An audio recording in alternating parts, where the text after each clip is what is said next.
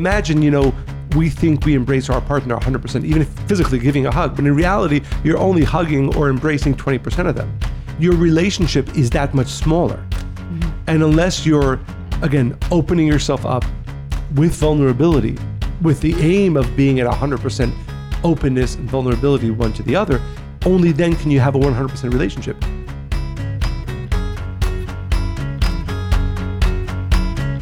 Welcome to the Spiritually Hungry Podcast, episode 90. So we really enjoyed speaking. 90 or 91? You just love to correct me. I believe I'm right. 90? Yes, I was right. Are you sure? Last week was 89. That would make this week 90. Yes. You can you're restrict right. in correcting me or Really? challenging me until a little bit later in the podcast. No, I think that was the right time. Really? Okay, thanks so much. And let's not edit this part out. No, let's leave it in. This is how couples communicate. Yes.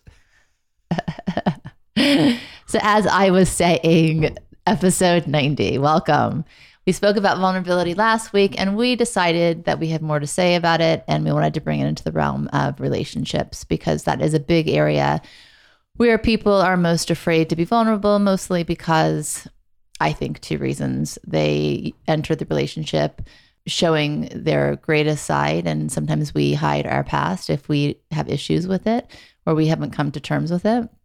So you start from a place that's not vulnerable. And also it's something that really needs to be worked on every single day of the relationship from the very beginning. And when you don't practice that, it's like, oh, I can't show myself now. I'd have to how would I even start that conversation? The other thing is sometimes we are vulnerable with our partner before the relationship's really safe and it's used against us. So then we decide that that is the worst thing to ever do and we're never ever going to do it again.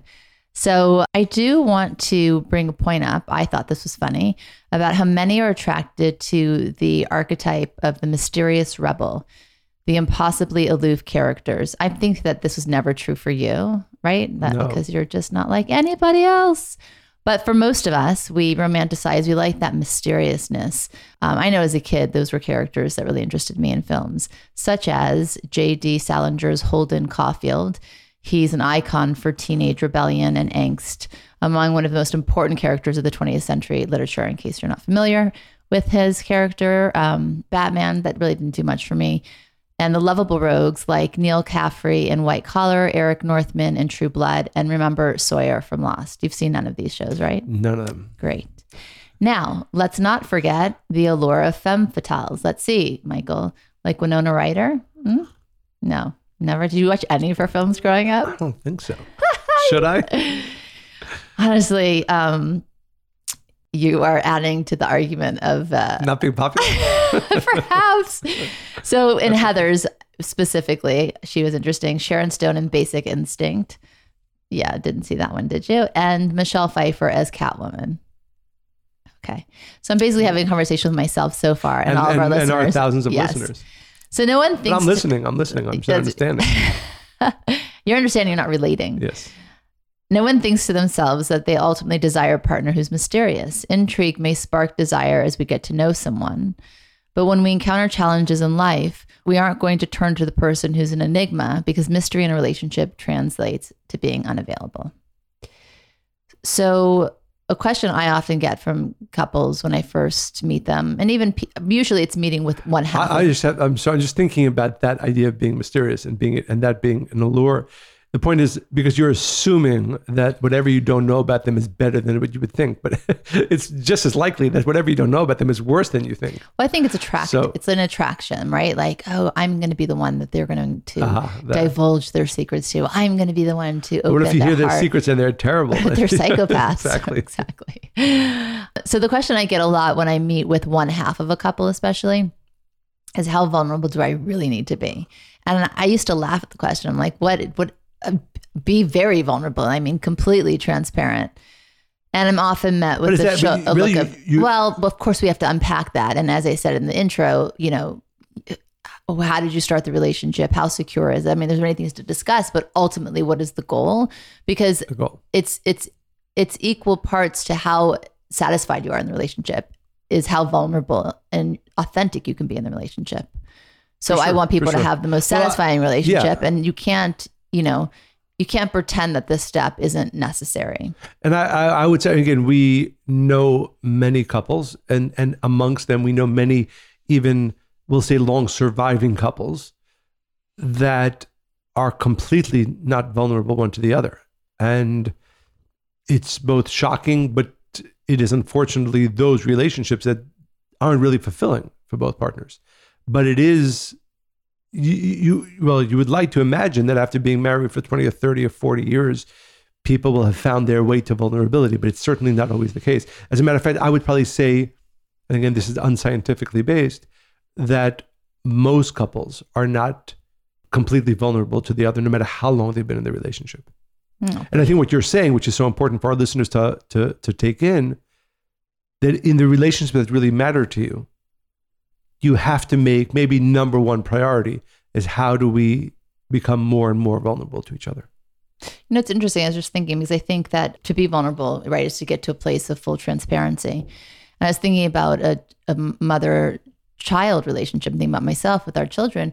You know, of course, the love is there and the trust is there, but I think as they're getting older, I am revealing more about myself or my past because they're at a place where they can receive that. It's not that I didn't trust them. It's just that there needed to be a maturity to occur. And of course, there needs to be an appropriate time for those kinds of exchanges. But I think that that's in all of the relationships that matter to you, that really is the goal. It's not just romantic relationships, if they're worthwhile. Yeah, it has to be the goal, right? And it's the interesting paradox which you mentioned earlier is that people are often more comfortable sharing their vulnerability in places that matter less. And in places that matter more, people are more guarded and more frightened of becoming vulnerable. When in reality, the paradox is that in the most important relationships, those are the ones that you must be at least driving towards becoming more and more vulnerable. What's interesting is, as you said, that I think that's why in films it depicts this a lot. People go to a bar and they speak to the bartender. And it's not just the alcohol that has their inhibitions be lower. It's that, you know, I'm going to speak to a stranger that I'll never see again because I really have to get this off my chest, right? We do this with hairdressers, with our trainers, right? It's that kind of like, I can still remain, this can be hidden in my everyday life. Right. It's something that's one-off. So what I want to ask our listeners is, what if we start from a place of honesty? What if we decide to be vulnerable from the very start? And again, even if you're in a relationship for a very long time already, you can always choose, restart, rethink anything you want at any given moment. What if we commit to growth even when life rolls along smoothly? The more willing we are to be able to be our true selves, the stronger the foundation we have on which to build a long-term relationship. So I want to share something that I had written to myself, I think mostly in a journal. It was in the wake of my father's passing, because I think it really touches upon this idea. And I was speaking with a group of friends on the nature of love. This is like the week I think he passed, which actually is exactly a year ago tomorrow. Thursday. Yeah, tomorrow. The topic emerged as I shared that my father had demonstrated for me unconditional, non-judgmental love that instilled a freedom of thought and heart in me that I only fully realized after he had passed away. Like literally fully realized that like 2 days after he was no longer in this world. Interesting. I couldn't fully understand it. I don't know. I think that sometimes when a person is still in your vicinity and they occupy a space, you hold the space for them that you're still trying to figure out, you can't fully realize them until they're just not there.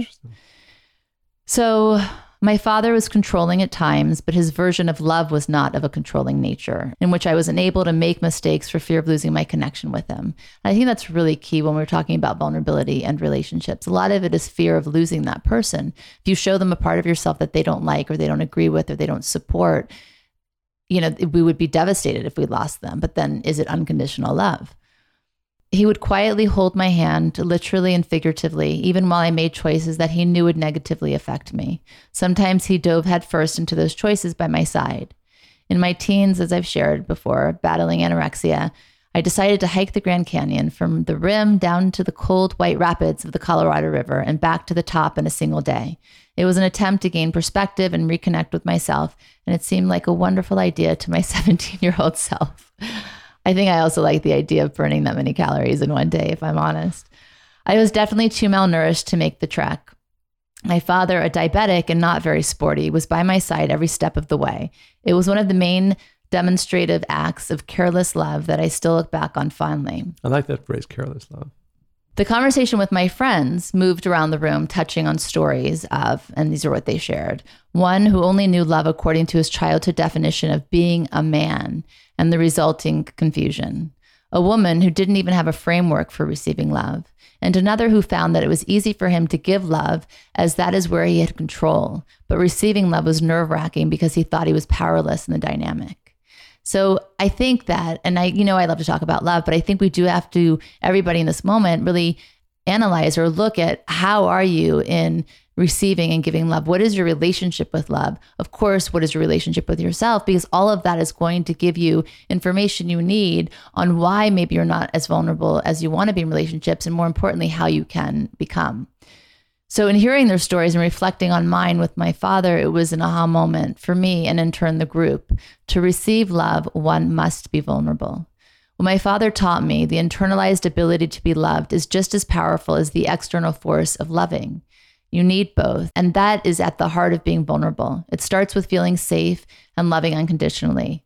My father created space for me and knowing that there was no shame in being in the middle of a process. I'm going to get emotional. I know there was nothing I could do and no dark side of my personality that would ever cause him to stop loving me. Nothing would endanger the adoration he gave me. So I think that that's it. That's all I want to say today. Just kidding. But I think it's really powerful. And I think it's some place really that everybody should look at their relationship with love and what it means. And it's interesting because we're focusing today on probably more the romantic relationship side, but I think it's so important for our listeners to really take in what you just said. That is that as a parent. Well, that's where because that's your first romance, really, as a child. Who do you fall in love with first? You fall in love with your parents. I mean, assuming that they're good, and not abusive, but it's the first relationship that I remember. Like, I think that people have fear of loss. Like every child's like, oh my God, I never want to lose my parents. It's when you actually feel you can't be apart or without somebody else, right? That's our first experience. So I think that is the beginning of understanding romantic love. But what I'm referring to is the parent's responsibility in this. Because I think often as we think as parents, we're responsible to protect our children, to feed them. We have a list of responsibilities. But maybe one of the most important ones is to make them feel loved no matter what. Unconditionally loved. And that is definitely something I know many children do not experience with their parents. As a matter of fact, it runs a whole gamut to extremes.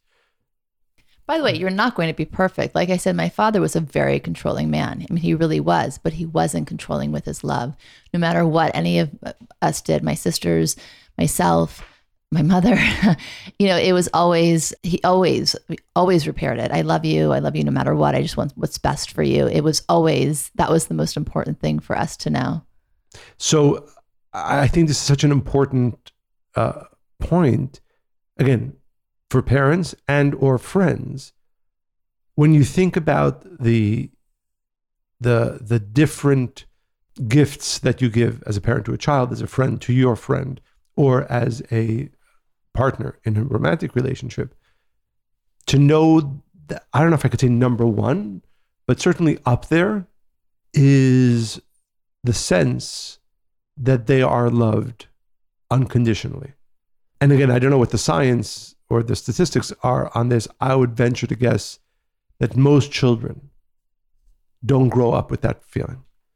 And the damage that therefore that does You're afraid every relationship that follows. But you're also afraid to make mistakes. You're afraid to show yourself completely. You're afraid to be authentic. You're afraid to stand out because somehow you will be rejected. Right. And I know parents don't mean to do this. It's really hard work as a parent to make sure you don't do it because, we have our own fears, right? We want our children to be okay. And we have to reprimand and we have to set boundaries, right? It's not that there end all of my parental responsibilities by being unconditional with my children, but that maybe is priority number one. And then priority number two, make sure they're safe, make sure that they don't do stupid things and so on and so forth. The list continues.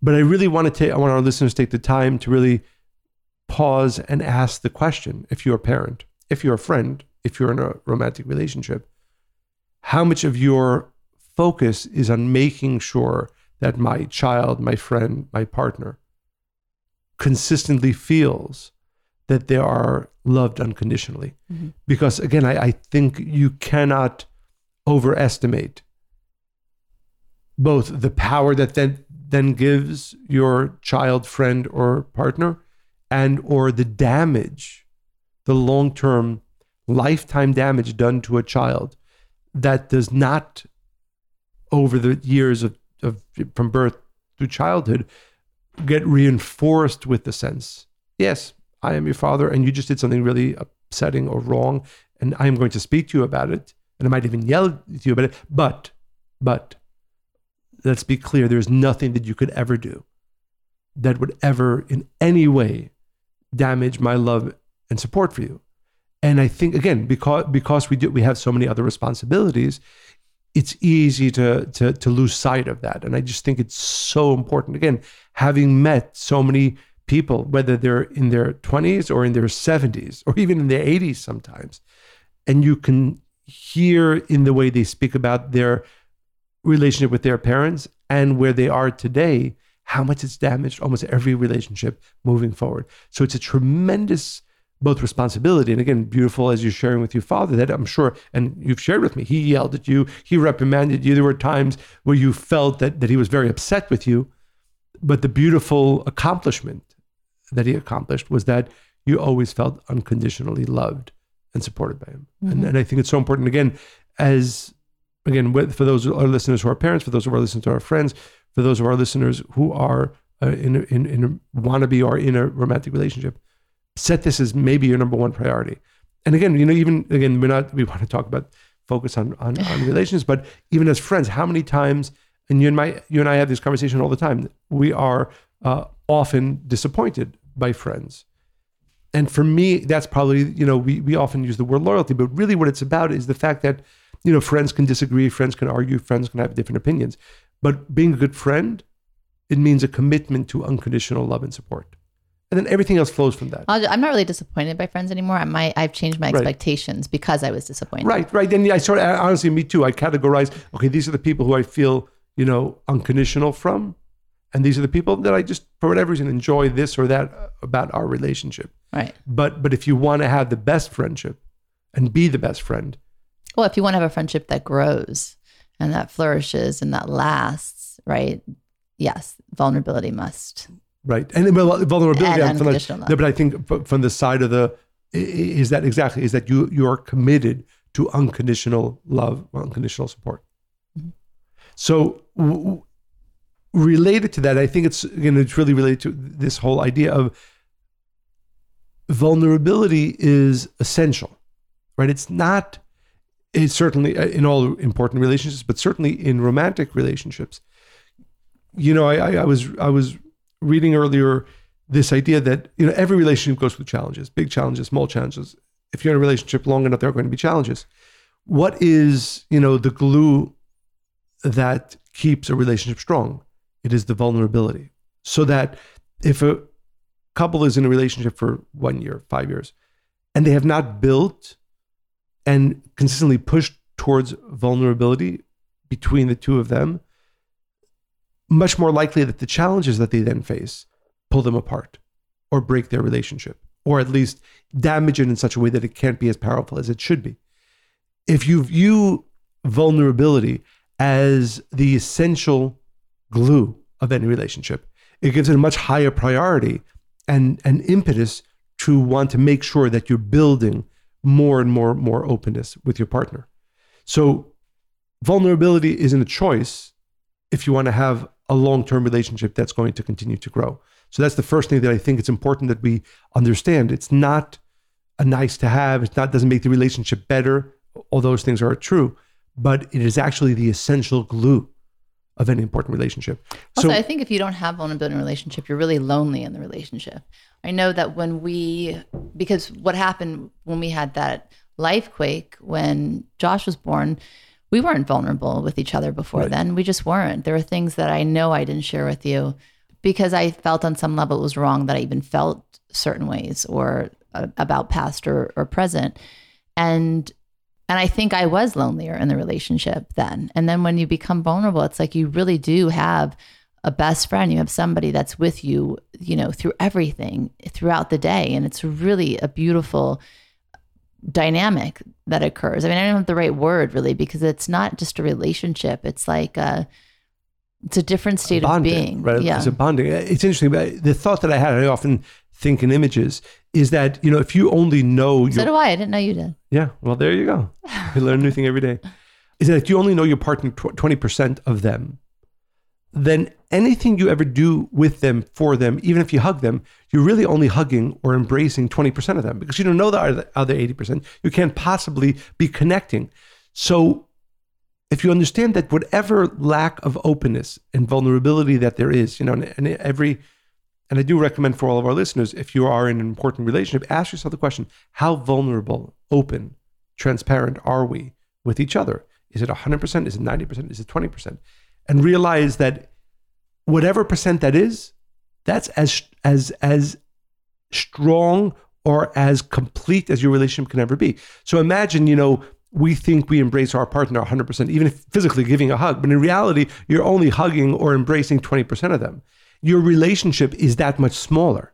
Mm-hmm. And unless you're, again, opening yourself up with vulnerability, with the aim of being at 100% openness and vulnerability one to the other, only then can you have a 100% relationship.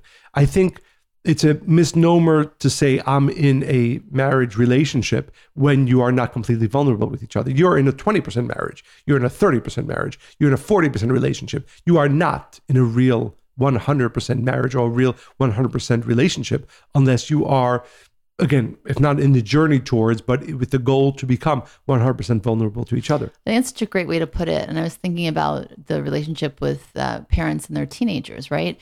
We tend to notice that a person's not vulnerable when we worry about them. Like when the distance becomes really obvious. They don't share as much. They kind of are withdrawn. You see that in relationships a lot too. Suddenly the spouse or the partner is a little bit different than they were.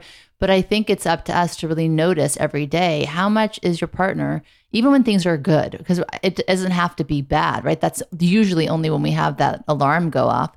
But throughout the day, how much are they sharing with you? How much are you sharing of your day or your thoughts or your dreams? And if it doesn't feel safe to do so, there's steps to take to make it that way. But don't accept that as the norm of what a relationship should be. And I think, and again, I really want our listeners to think about that you are not in a complete relationship. And again, I would venture to guess that most of, many of our listeners are not in a complete relationship, and maybe they don't even think about it in that way. And hopefully now you will, which is, again, your relationship is only complete to the degree of vulnerability within the relationship. And again, if you are only 40% open with your partner and they're only 40% open with you, and I would say it's the lowest denominator, meaning if one partner is 40%, the other is 30%, their relationship at most is a 30% relationship, and so on and so forth. Let me ask you. I was going to ask you, okay, but yes, ask me, and then I was going to ask you a question. At the beginning of our marriage, was there anything that you were afraid to share with me about yourself?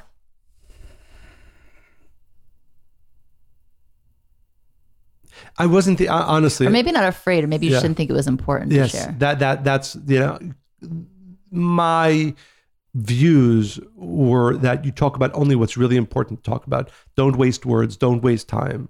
So if there's something really important, you talk about it. If it's not that important, don't talk about it. It's funny because you're like that in life still, but I remember when you were like that in our marriage, I really did not like it at all. Is that a complaint? No, but I remember that at the begining. Yeah, I'd want to, because I like to talk. Yes, you do. And you're very good at it. But so I think I think again, in retrospect, it was a recipe for not a very good marriage. And again, I do think that probably men fall more on that side for different reasons. Mine was this view of life, which I still believe that, time is precious, words are precious, use them for the most important things. But in a relationship, any vulnerability, any opportunity to be more open is important. I think that's where my view of relationship changed. So I think that answers your question, right? So, well, I think though what you said about men, I think that men are actually just as emotional as women. Yeah, Nancy, yes. Yes, I just think they get the feedback growing up that it's unmanly or unseemly to express that part of themselves. They should seem stoic and strong, mysterious. So yeah, I think that's why a lot of men don't think it's important, or don't even have the practice. Right. And again, just to explain. So when I came into our relationship, had we not together with a lot of your push come to a place of understanding the importance of constant vulnerability, it wouldn't, we wouldn't be where we are today. Our marriage could not have become what it, and hopefully will continue to grow even more. But so I think what we're saying to our listeners is, again, it's not a choice. It's really not a choice. You want to have 100% marriage, you want to have 100% relationship, push for vulnerability. Better to be more vulnerable, too vulnerable than less vulnerable. Because is there such thing as too vulnerable? Yes, I think there is. Really? What does that look like? I imagine, because I'm just thinking about so many times where we're with couples, right? You of course do this a lot more than me, and it's so clear that I was going to say something, and maybe I'll correct myself. I was saying it was so clear, like I'm thinking of one specific relationship, but they argue about everything, right? There was nothing that like went on in the house with the kid, whatever, that it wasn't an argument. And sometimes you got the sense it was just that they were so in such a pattern of arguing, it didn't even matter anymore what the topic was, or even if anyone felt one way or the other, it was just going to be an argument. And then what I was going to say is, I think in that state, had they become vulnerable to each other, it would have been just one more cudgel for one partner to hit the other with. But in reality, I think, and tell me what you think about this, that had they, and again, that relationship is probably unfixable, the one I'm thinking about specifically. I'm trying to make sure I know you're talking about. Yeah, you probably do. But had they been more vulnerable, it would only have made things a little bit better. I think, and we spoke about this a little bit last week, and I think this is an important point. You are more likely to have somebody think about it negatively if you're not vulnerable than you are about them thinking positively about you if you are more vulnerable. Because they have to fill in the blanks then. But also just the fact that when you see somebody vulnerable, it actually draws you to them. And I think while there is the fear, right, and we have seen this as well, and our listeners must be aware of the fact that there are going to be times where you are vulnerable and it doesn't come out well, right? Meaning the partner might, if they're in the wrong space, use the vulnerability you show to them to hurt you. It's possible. But there needs to be a foundation, and there needs to be removal of ego, and there needs to be conversations before you go. And I do not recommend being completely transparent until you're sure that the person's able to receive that. And you need to prepare them to be able to receive that. You need to be able to be clear with yourself about why you want to share what you need to share. You need to make sure you show up in the relationship the way you want the person to show up. There's so many things to do before you just start to share everything. It's not possible for that couple that's fighting all the time to be vulnerable. Yes, that would have solved it. Why? Because then they would have started to listen to each other and they would have removed ego. There's a few steps before just being vulnerable. Well, and that was actually the question I had for you, maybe to give some of our listeners some practical steps to awaken or improve vulnerability in the relationship. But before that, I do think this is an important point. Our ego tells us that often, especially in fraught relationships, being vulnerable makes me weaker. Whereas in reality, almost always, being vulnerable opens you and the relationship up to becoming stronger. I think that is a very important point. Yeah, I think one of the biggest misnomers is that vulnerability is weakness. I think I said this last week. It's the most strong part of yourself. Although there are going to be times when you are vulnerable and it will feel or maybe actually be used against you. Right, there is that possibility. We can't discount that. But it doesn't mean you shouldn't do it. Oh, of course not. You have to do it. The work there is to discount whoever's trying to throw you down. They'll do that anyway. I always say, I don't mind being as open as I am with everybody, which I guess is vulnerability, because I'm just giving them more content. If they're going to talk about me, they're going to find things to talk about me with, even if it's a lie. So I'm not going to stop myself from showing up and being authentic, not just for myself, but for others, for fear of that being used against me. But that's with a lot of practice, right? And I'm in a safe relationship where I've understood and felt the benefits of being and living that way. But the only thing I would add to that is that no, and this I'm saying to all of our listeners, you are overestimating the danger in being vulnerable and underestimating the power of being vulnerable. Full stop, 100%. Now, how you do that, how often, that's an important thought and conversation. But I am sure that most of us, again, overestimate the danger of becoming more vulnerable and underestimate the power of that. So the question I had for you is maybe you can give our listeners a few, because again, I would assume most people are either not in a state of a 100% vulnerability in whatever relationship they're in. What would be a few steps that you would give to our listeners who now understand that it's essential for the growth and strength of their relationship? How would they go about beginning to become vulnerable with their partners? Well, I would say the first thing is be really honest with yourself. We tend to lie to ourselves before we lie to anybody else. So what is the question you should ask yourself is, what's the one thing that I really don't want my partner to know about me? Or what's the one thing that I really feel like they can't know about me because I'm afraid that they won't love me or that they'll lose me? I'm not saying to go say that right away. I'm saying just understand what that is. Write it down. Then play out the scenarios. If I keep this to myself, what will my relationship look like? What do I gain by keeping it to myself?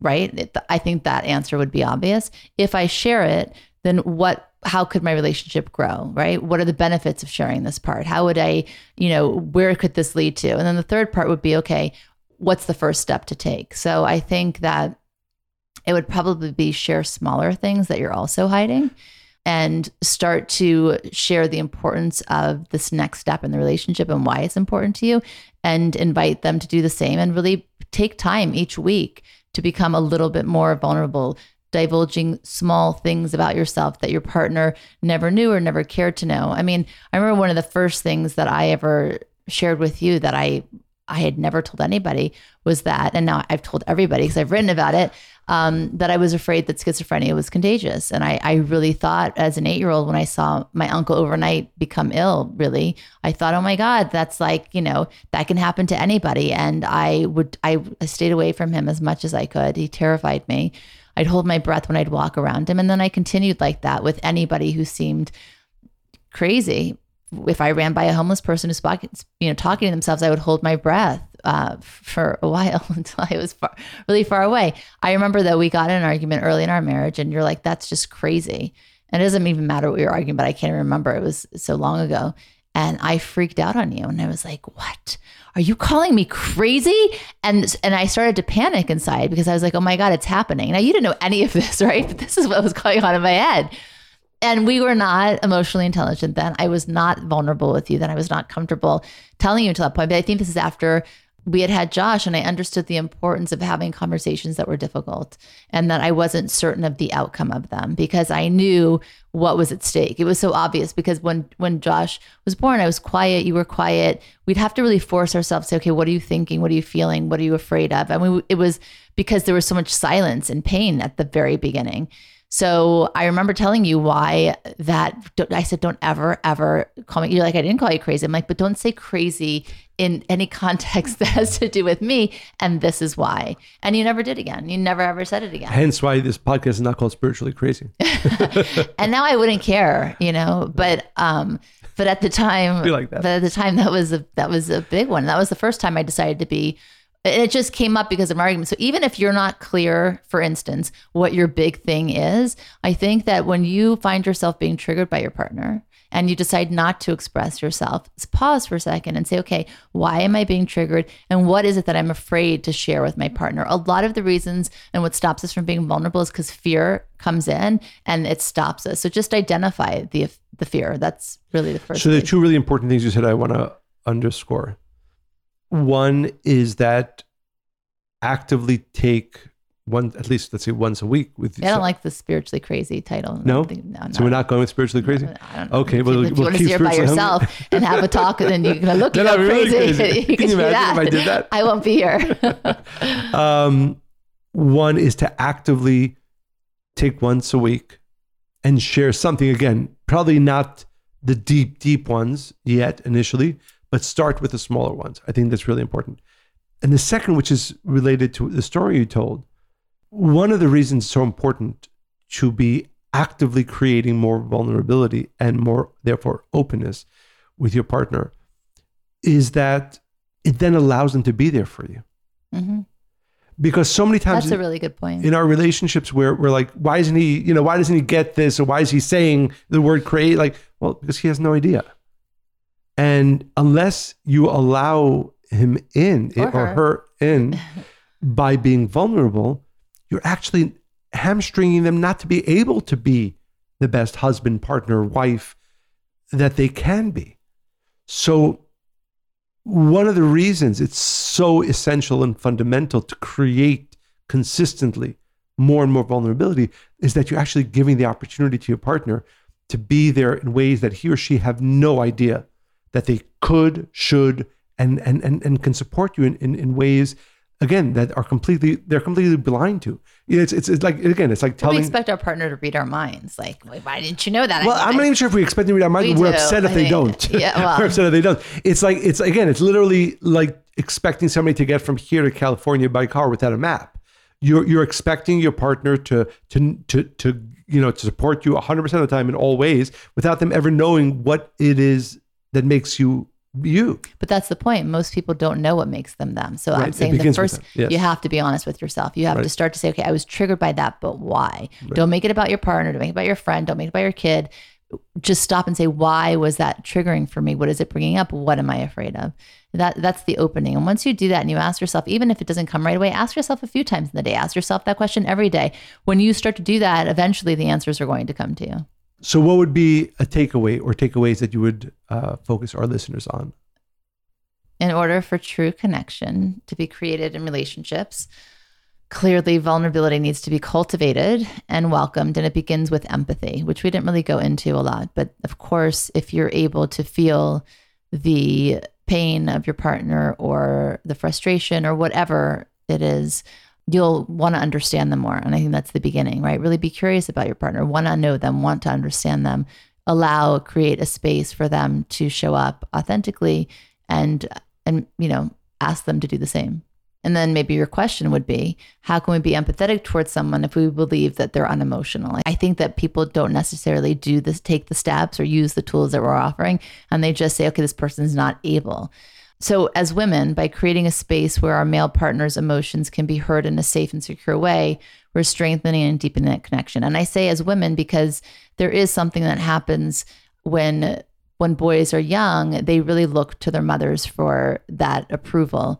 It's really important what she thinks of them. And then eventually that's how they feel about their romantic partner. So we have a big responsibility. It's not that welcomed or obvious when they're children growing up that this is okay to do. So I think that we can help in that way. This is the foundation of real love, and it rings true for those of us raising sons as well. And I think also just for each couple to not only be self-interested, but be interested enough in your partner to help bring out their potential, to help bring out what they want to create. I think to give them that encouragement that it's okay to be seen, you are safe, and I just don't understand why that's not done enough when we're like, oh, I love so-and-so, I can never live without them. If that's true, why not make the ride and the experience together so much more pleasurable? Absolutely. And to that point, I was thinking if I should share this or not, but I think it's a cute story. I think you'd enjoy this. So as we were coming to record the podcast, I was ready a few seconds before, and I was about to come into the studio, and then I said to myself, in life, not to make this dark, but like when somebody's not in your life, you're like, I wish I had another minute with them, or I wish I had another day with them, right? That's a scary thought. So I thought that has so I can have another 3 seconds here with Monica. Why would I go anywhere else? So I took the time to wait for you to be ready to come down. I saw you standing by the door. I was like, what is he standing there for? Now you know. You're like looking out the window. I was like, maybe he saw a bird. No, that's what it was. I said, let me take this opportunity. Yes, I did. I noticed you paused. That's very funny. And he paused without saying, Monica, are you ready? So. You just made me look bad. And so I couldn't make you look bad because you just made yourself look really good. Oh yeah? Okay. Thank you. For our listeners, I think to understand that vulnerability is essential, maybe number one priority. If you are not actively becoming more and more vulnerable, you're setting your relationship up for breaking points. The way to strengthen any relationship and the essential glue is the constant push from both sides to become more and more vulnerable, because then you could be known and then you can be embraced And then the relationship can actually has the ability to not only maintain through life's quakes, but also grow all the time with the amount of that you receive from it. So before we get to the end, I'd like to share some of these. We share letters that people send. This one, there's a review that one of our listeners left on Apple Podcasts, which we both really liked. So this is from Jula. So I love these two, I guess me and you. I started with episode number 1, gobbling them up hungrily. And now I am on number 62. After each episode, I think that is really good. I should listen to that one again. I've never been described as being gobbled up. No. Wait, start again. I had a visual and then I got so distracted. Oh, yeah. We were gobbled. You want to edit that? You want to edit that out? No. Because there is a core piece of deep wisdom in each and reached by Monica and Michael's unpacking, and not necessarily easy to remember. So I'm already directing myself with 2 shoulds. I am simultaneously doing a daily partnership reading of the Course in Miracles, which becomes more meaningful after Eminem. Ooh. So first of all, thank you. Just like the chocolate. Thank you for that review, which is a reminder to all of our listeners to continue to send in your questions, comments, stories, inspirations to Monica and Michael at Kabbalah.com. Continue to share this podcast with everybody you know. Continue to write 5-star reviews on Apple Podcasts and any other place where you get your podcast. We enjoy recording this podcast because we know that it inspires so many of you, and we want that community to continue to grow. So please support us in any and every way that you can. And as always, I hope you enjoyed listening to this podcast as much as we enjoyed recording it. Stay spiritually hungry.